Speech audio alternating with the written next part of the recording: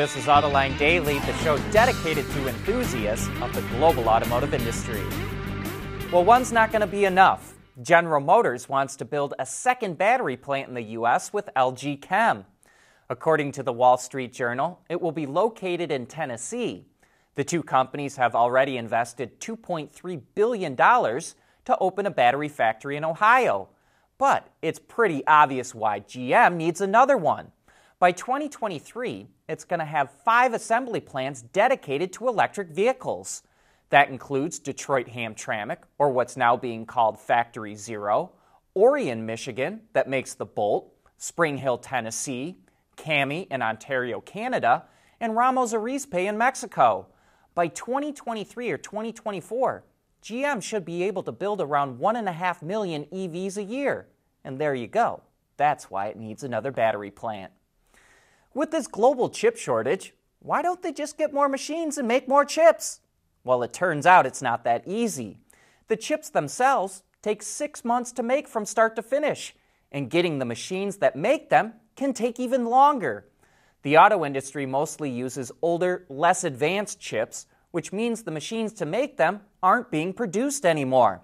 So people are searching the country for old chip factories that shut down to get their equipment. And prices for that used equipment shot up 20% over the last 6 months.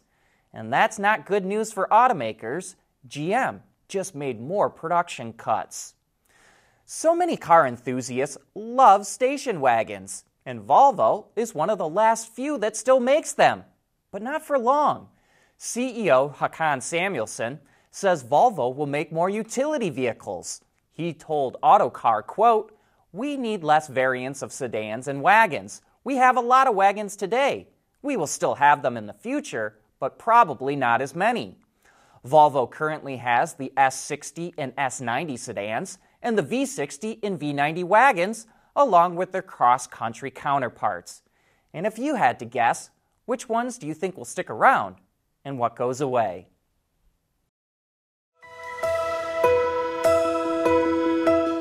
Autoline supports the automotive industry because it plays a role in almost every community. There are car dealerships, body shops, independent garages, and oil change facilities. There are parts depots, muffler shops, and tire dealers.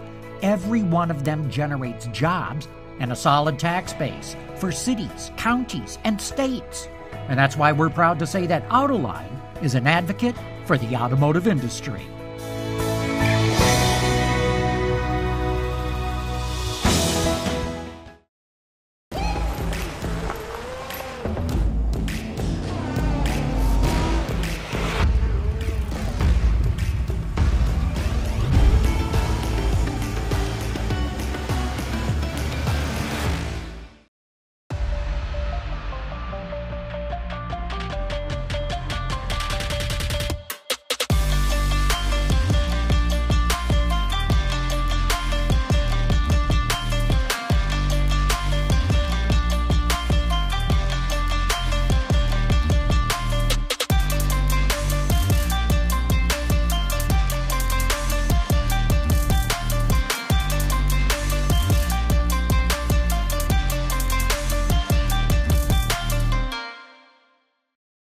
We want to know what drives your testing. OTA, connected car, diagnostics, remote testing. Intrepid Control Systems is here to help you work from anywhere. Intrepid Control Systems, driven by your data.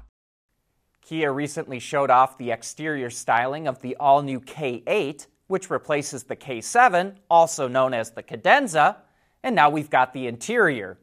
You'll notice a wraparound design with 2 large 12-inch display screens. But the real story here is the much more premium look the sedan has been given. That really shows through in the diamond-stitched and perforated leather. Even the speaker grills have a diamond pattern. The all-new K8 will start hitting the market later this year. As car buyers around the world continue to shun sedans, we're seeing more mass-market companies jump on the fastback SUV craze. And now you can add Renault to that list. It's launching in France next week the all-new Arkana, a sporty-looking crossover that's only offered with a hybrid powertrain. It rides on the same platform as vehicles like the Captur, so you'll see a lot of design similarities, but the Arkana has a less aggressive rear-end styling. Power comes from a couple of different sources.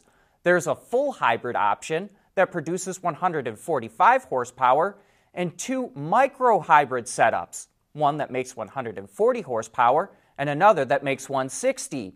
Micro-hybrids are a 12-volt system rather than a 48-volt. Renault's system features a 12-volt starter alternator, which provides stop-start functionality and helps reduce fuel consumption by 8%.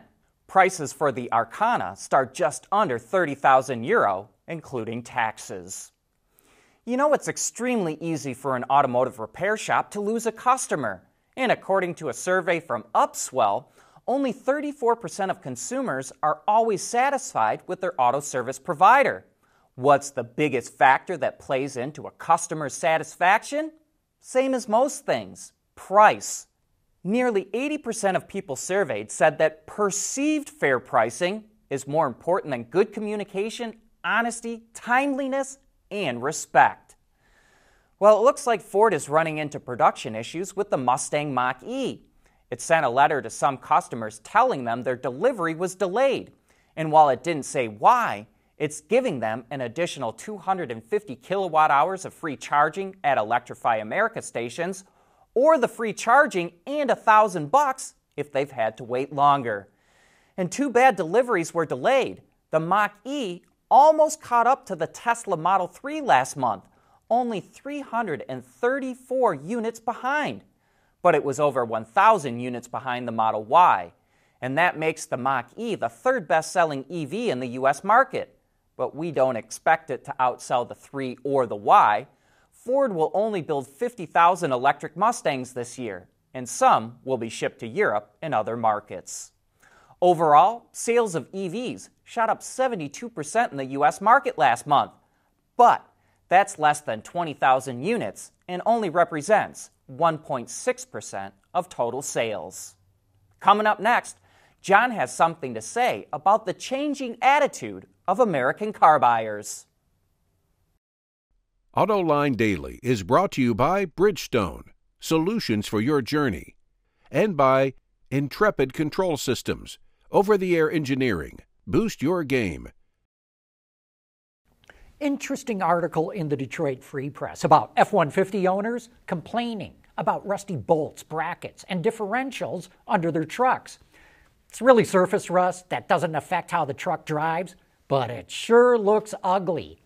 These are owners who paid $50,000 to $70,000 for their trucks, and they expect them to look like they were made with brand new shiny components, not with parts that look like they were pulled out of a junkyard. This is not a new issue, and Ford's not the only one with it. What's changed is buyer expectations. These trucks cost as much as luxury cars, and those kinds of buyers have higher standards, even when it comes to getting down on their hands and knees to admire their frame and underside.